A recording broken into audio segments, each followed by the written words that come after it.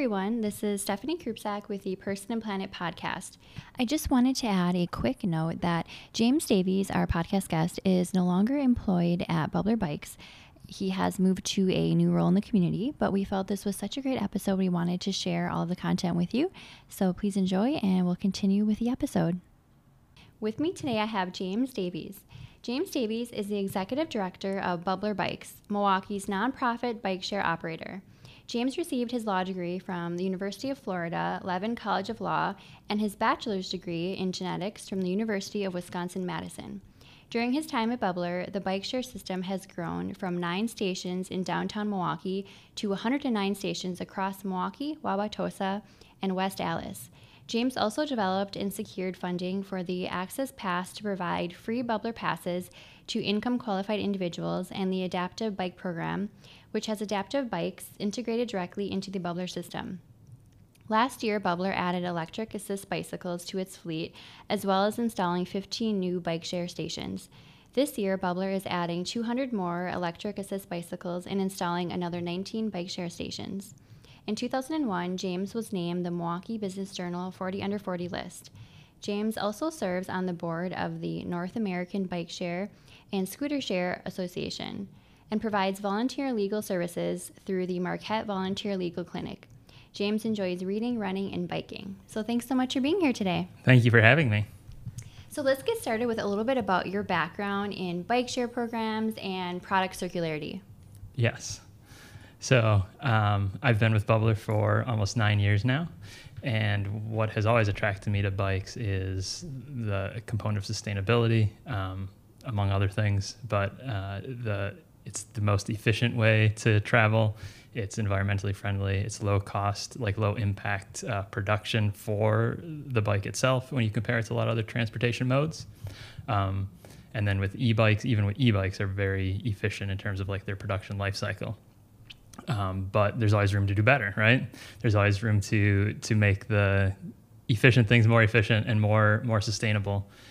So not just Bublr, but the entire bike share ecosystem has adopted a shared battery recycling platform, so that they're all using the same lithium ion blend. One of the issues that can happen in terms of efficient lithium recycling is that different companies will use different proprietary blends, and they're all using the same blend or close enough at least that it can all be recycled in the same stream. And the cost of that recycling is built into the front end of the battery cost. So at the end of the battery's life, it's free to recycle. And so bike share is the only like battery ecosystem that has that. And I'm very excited that bike share is continuing to lead the way in sustainability. Yeah, that's amazing. So how many different bike share companies are part of this conglomerate?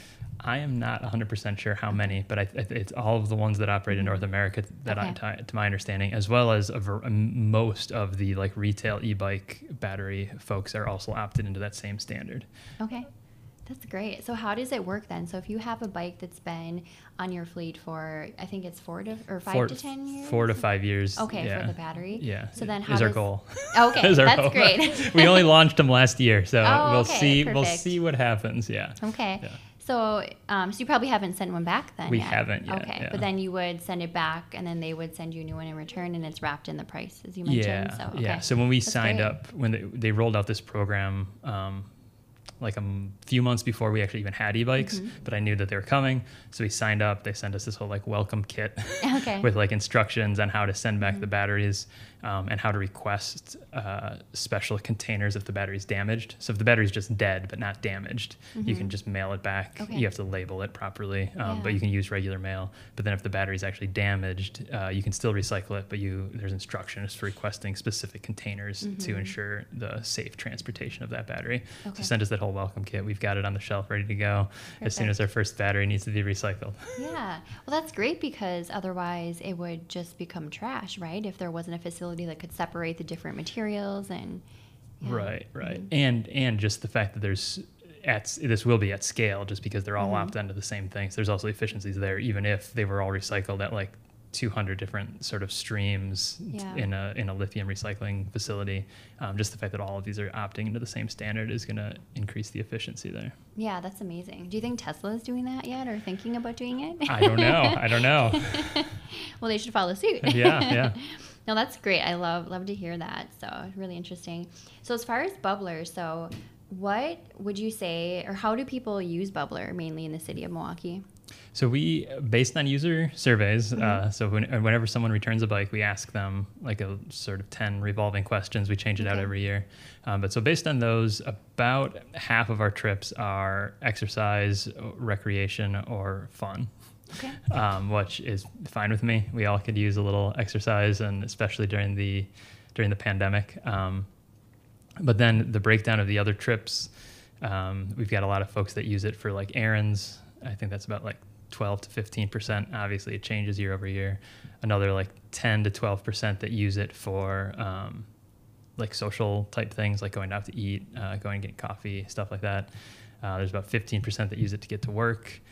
About 5% that use it to connect to transit, and then there's like 4% that use it to get to school. That probably doesn't add up to 100, but those are the rough numbers, and it obviously varies year over year. But yeah, that's quite a variety of usage. Yeah, so. yeah. And I know last time we chatted, it was I think right after Summerfest, and yeah. I know that is a crazy time, right? That many probably use them to get to Summerfest instead of taking an Uber or walking. Right. Yeah. During Summerfest or any of like Summerfest especially, but all of those lakefront festivals, we see a lot of usage, folks using Bublr to get to that.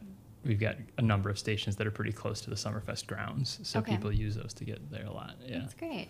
So if you are using the bike, you can pull up a map and see where the stations are. So, okay, I'm going to go here. Then you have to drop it off at one of the select locations. Yeah. We are a dock-based system, so the trips have to start and stop at stations. And with the app, the B-Cycle app, you can see where all the station locations are. You can also pull it up on our website. There's a map there that shows you all the locations. The cool thing about the app is it does show you how many spaces are available at the stations and how many bikes. If you're just traveling alone, you almost never run into an issue of a full or empty station.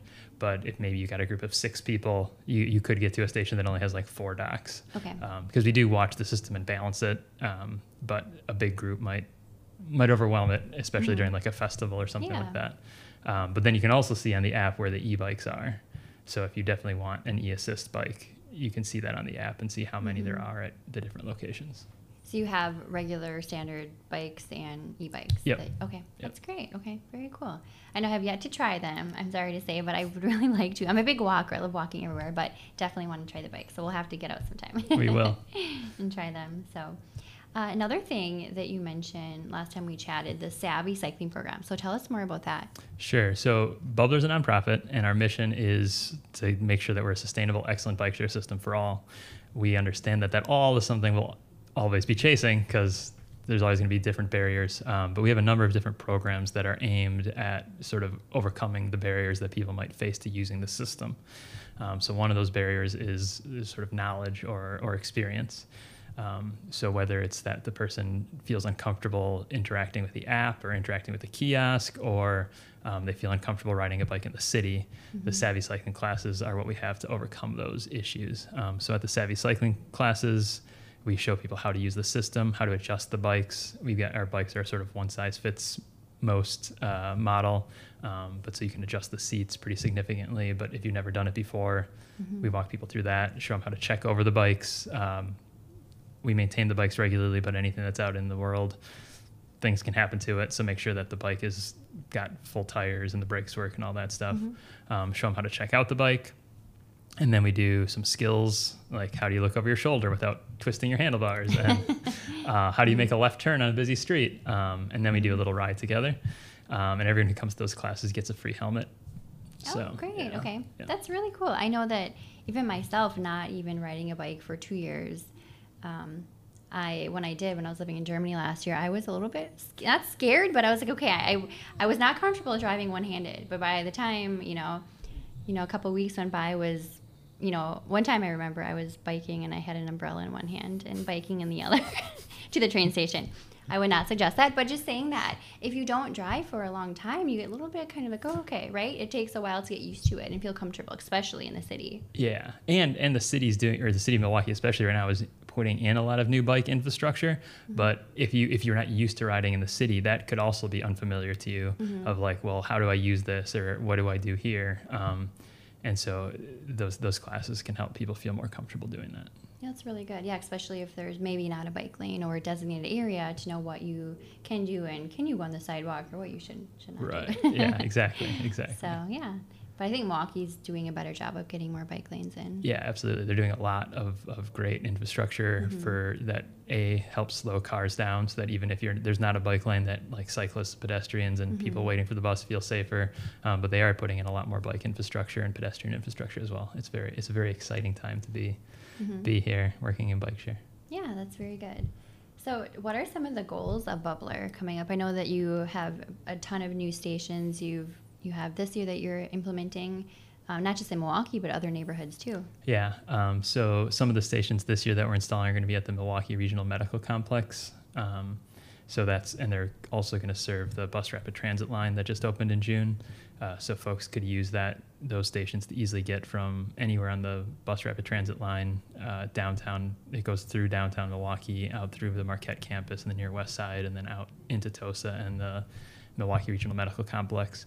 So I think bike share stations can help expand sort of the service area of that system, that folks could take a bike to the bus and then bus out there, or get off the bus out there and then use a bike or bike share system to get to where they need to go within the campus. It's a big campus. So I'm excited about that. We're also, the county is currently doing a study on a north-south BRT line, bus rapid transit line. And so we've been talking with them in the city about making sure that there is at least room to put like shared mobility connectors at those stations when they go in. So that'd be really exciting, because that's where they're putting that is at 27th Street.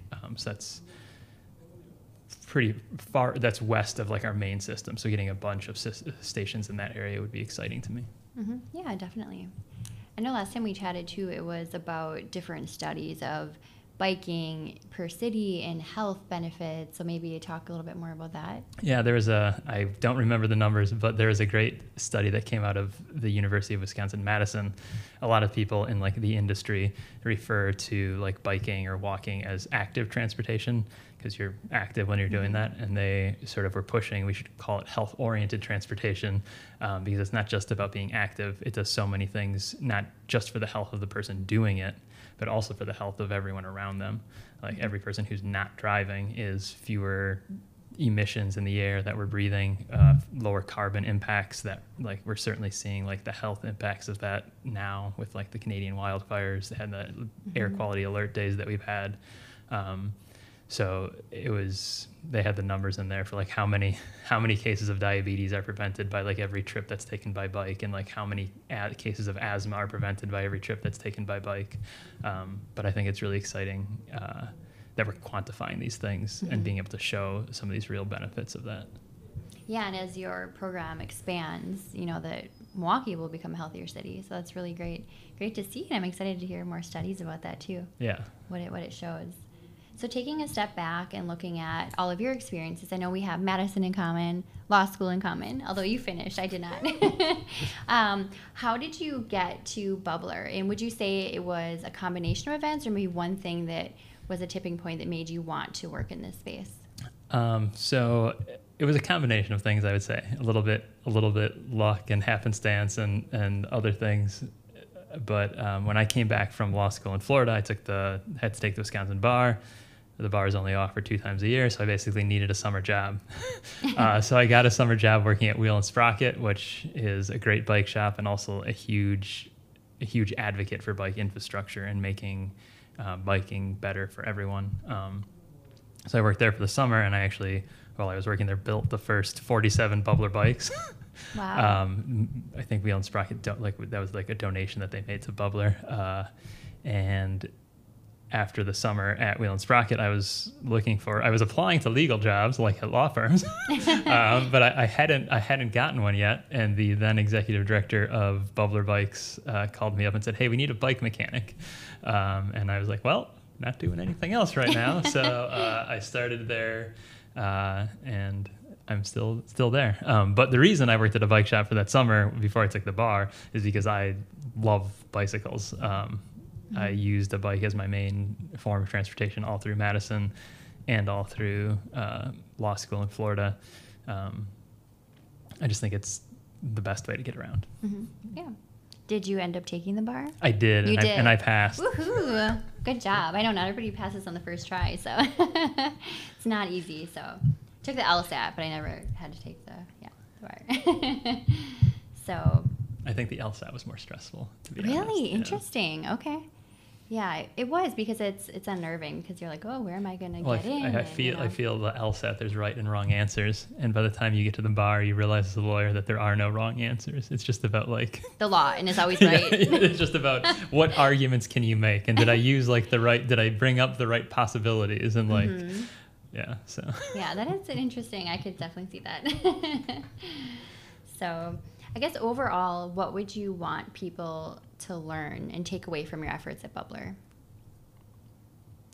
I'd want people to learn more about that we do have choices in a lot of the things we do. A lot of things are very presented as default, and that can be anything depending on where you are in life.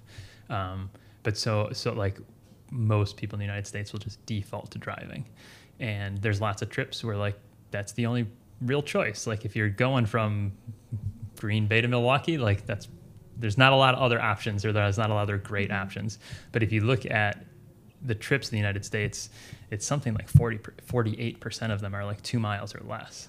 And so if you're doing 2 miles or less, like why are you driving? Like you should really think about it. Maybe there's a good reason. Maybe you need to. Maybe that's just 2 miles and then it's a longer trip, right? Or maybe whatever. But I think that we could all do with sort of rethinking some of those choices and not just relying on habit for everything. And I think that goes for lots of things with sustainability, whether it's bringing your own bags to the grocery store or whatever. It just takes that like moment of like forethought of like, what am I doing to plan this out, and like making a conscious choice. But I think that makes overall your life richer if you are making conscious choices with your actions instead of just like flowing through it.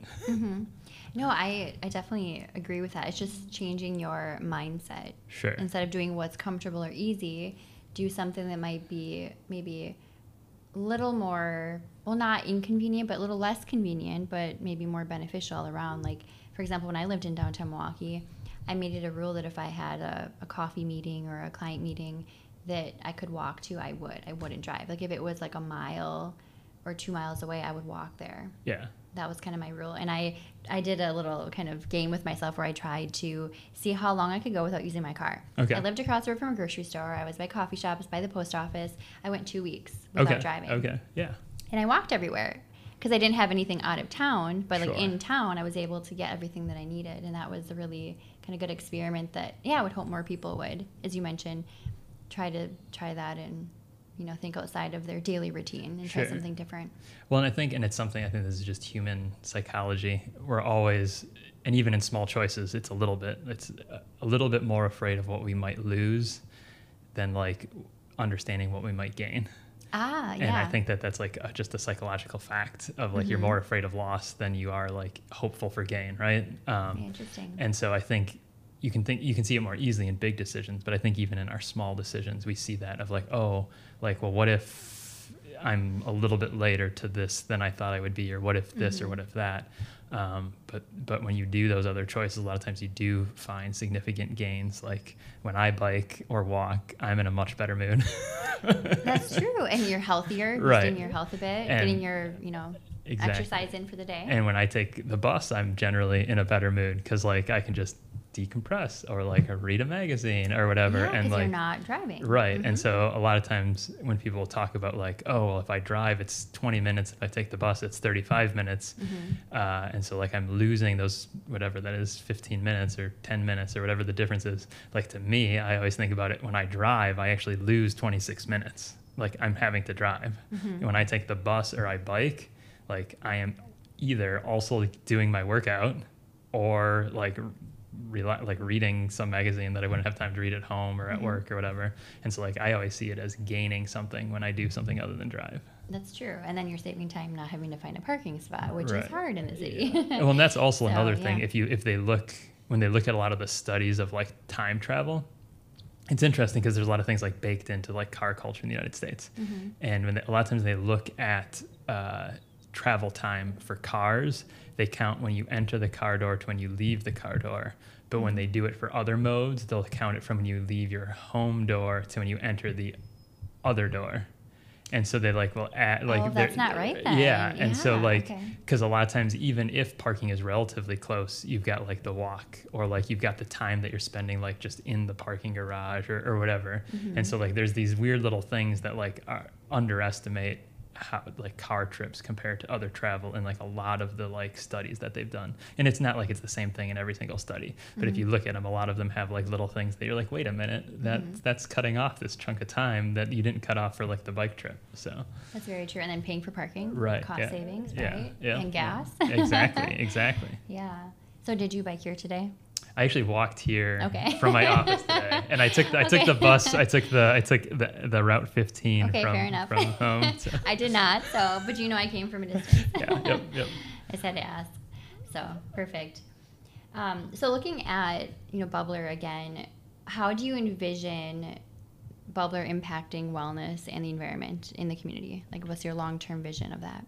So my long-term vision. So right now, like we talked about earlier, Bublr has 109-ish stations in 3 municipalities. That's a lot. I'd really like Bublr to serve at least the entire county. So right now we're really only serving a chunk of Milwaukee and pieces of West Allis and Wauwatosa. And like they're good. There's nothing wrong with those areas, but I would like it that we could serve the whole county, have stations throughout the whole county. We have our new 3.0 docks that we have are a lot more modular. So there are a lot of places that would have been difficult to install, like the big blue docks that we have, the big blue steel ones. But those 3.0 stations, I think there's a lot of more flexibility in getting into neighborhoods that could help us realize that vision. But so I'd like to first do that. And then I think MCTS is a great partner with us, I think more fully integrating with the other transit choices, because like Milwaukee is a huge city, like just geographically, if you think about like the northwest corner, like is literally in another county. And so if you think about those connections, like someone's probably it's unlikely that most people would bike from there to downtown. So having that better integration with other transit modes, I think, and like we do have a good integration with MCTS, but I think there's always rooms to improve it, make it a more seamless connection. Yeah, to have like routes mapped out for each, that somebody could just go from one to the next very easily. And or have the same like have maybe the same app, or at least very seamless like transitions between the apps. Like there's like deep links, I think they're called, where it's sort of like within an app it'll just take you to another app, and you like might not quite know that you actually changed apps. Some stuff like that I think I would hope to see us figure out. Yeah, or like one payment system. Sure. Like I know back to Europe again, like some cities have a separate ticket for the train, for the tram, for the bus, and some have it for all. Like in Prague, one ticket covers everything. Yeah. So that's great, and it just makes it easier for everybody. Easier. Yeah. And I think, it even probably makes the city more money too, because people are appropriately buying what they need to, where they might not know they need something separate, especially as a tourist. Yep. That could happen, or so. Yeah. So I think that there's room for improvement there. Yeah, definitely a good goal. So kind of a open-ended question here. What does preserving the environment mean to you? That is a good question. What does preserving the environment mean to me? So I think it's interesting when people talk about preserving, because I think that that's even a term in and of itself to like unpack of like, what are we preserving? And so when I think about like preserving the environment, I think of like keeping some areas that are like wild and free of human influence. But when I think more broadly about sustainability, I think it's important that we do more to reconnect with the natural world, because I think there's a lot of connections we've lost that I think the sustainability could be more if we were more connected with nature, and maybe less preserving and more like cooperating. You might have inspired me to change my podcast question outline here, because it's almost like the word sustainability. Sustaining is not enough anymore. We need to do more than that. We need to regenerate. We need to improve. So Well, that's got me thinking. And it's on the bus when I had time to. I was reading Scientific. there I you was go. I was reading this article in Scientific American that was actually about in South America. There's a community of fishers that like fishermen, yeah. that have like a cooperative relationship with the dolphins, and like the dolphins drive fish into their You're nets. kidding. And Wow. they did these studies, and they found that the fishermen that work with the dolphins get more catches, but they weren't sure like exactly what the dolphins were gaining from it. But so they actually recently just finished a study that the dolphins do better. The dolphins that work with the humans do better. And so one of the things the article was talking about is that there's like 17 or 18 of these like documented like human animal like symbiotic relationship type things that happen around the world, but most of them are in decline. Okay. And it's like this cultural knowledge of like living together and working together to both do better. Yeah. And I think that like a lot of that's like indigenous knowledge that we've lost or sort of like paved over. I really like that. I would really be interested in that article. I would like to include it in the notes for the podcast too, for listeners to read, because I would love to read that. And it got me thinking of not just animals, but plants too. How, and this just jumped into my head, but my cousin's husband he does landscaping, his landscaping business. And he talked about how if you have certain trees over your air conditioner unit, it actually makes it more efficient.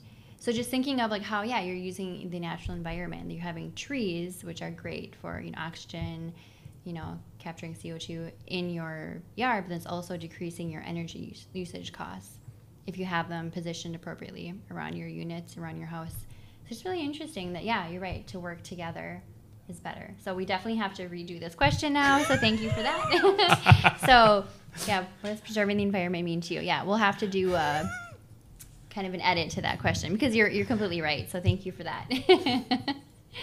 So back to that, on that note, what is one eco or sustainable ritual that you do daily or weekly that you would encourage listeners to try? Making a trip by bike. I do that as much as I can. A lot of times I have to, or not have to, a lot of times I end up taking the bus, but if I don't get like at least one bike commute in per week, I am definitely in a worse mood. And I'm sure my family can attest to that. That makes sense. So pick a trip, and it doesn't need to be a long trip. 48% of our trips are less than 2 miles. So pick one that you're comfortable with and swap it out with a bike or a walk. I like that. What are some of your favorite trails in the area that you'd recommend for people to try? I love the Oak Trail, but the Okay. Oak Trail is like 132 miles or something like that. Okay. So my two favorite parts of the Oak Trail are specifically the part on the southeast side of the county that goes through South Milwaukee and Grant Park. I love Grant Park. I love that section of the trail. And then I also love the section sort of like north central that goes by the the Riverside Urban Ecology Center. It's just this like long straight shot. On, like, I've been there. That's a nice one. Yeah. It used to be part of the Milwaukee interurban system. And so it's this long straight shot where you're like a little bit like down in like a gully. And I just think that's super cool. Yeah, I would say that one is a pretty ride as well. Yeah. So, well, we encourage everybody to try them. Have a Bublr bike and go try it. Absolutely. So do you have a personal mantra or theme song that gets you into a good place or redirects your mindset to a good place? I probably have several mantras. Okay. That I think That's good. The more the better, I think. I'd like to think I have a problem often of like ruminating on things that are like already over. So a lot of times a thing that I tell myself is like, okay, James, that happened and it's over. Like, how can we do better next time, instead of like fixating on like this less than ideal setting. So that one is one I use frequently. Okay. I like that. It's very true. Or even just like write it down to get it out and move on, Sure. to release it. So are there any books or podcasts that you recommend? So I've got a great podcast that I'd recommend called War on Cars. And the title is a little bit of a joke. It's a reference to a former mayor of Toronto who was very like Trumpian in his politics and his like behaviors, who like talked about like putting in like a single bike lane on some street as being a war on cars. But so the podcast is based out of New York, and they talk about all different things, but a lot of it's just about making our streets safer for everyone. And it's not really anti-car. it's really just about making the safest streets we can and about not having needless traffic deaths. In the United States, traffic deaths take more years of the term is useful, which I feel is a little bit like utilitarian, but just in terms of like a lot of other things that kill a lot of people are happening to older people. So if you look at like the expected number of years they would have left, it's fewer years, whereas traffic deaths like are the leading cause of like teenagers and like a lot of other younger age groups in the United States. So in terms of like expected years that someone might have, traffic deaths actually take more of those years than anything else in the United States. Really? And the fact that like we just accept that for the most part is something that they talk about a lot on that podcast, and how to make it so that this isn't happening all the time. Yeah, very interesting. I'll have to check that out and have that in the notes. And I'd be curious what they think about roundabouts. I don't know if they've discussed that specifically, that would but be one of those podcasters has used Bublr bikes. Oh, really? Yeah, okay, yeah. so that's why. Okay, Yeah. That's great. Great to hear. Well, we'll definitely have that in the notes. And lastly, how can listeners reach you? You can email me at james@bublerbikes.org, james@bublerbikes.org. Perfect. We'll have that listed too. Well, I appreciate your time so much, sharing your story and all the great things that Bublr's doing in wellness and sustainability for the community. And thank you, everybody, for listening. Thank you for having me. It was a pleasure. I look into your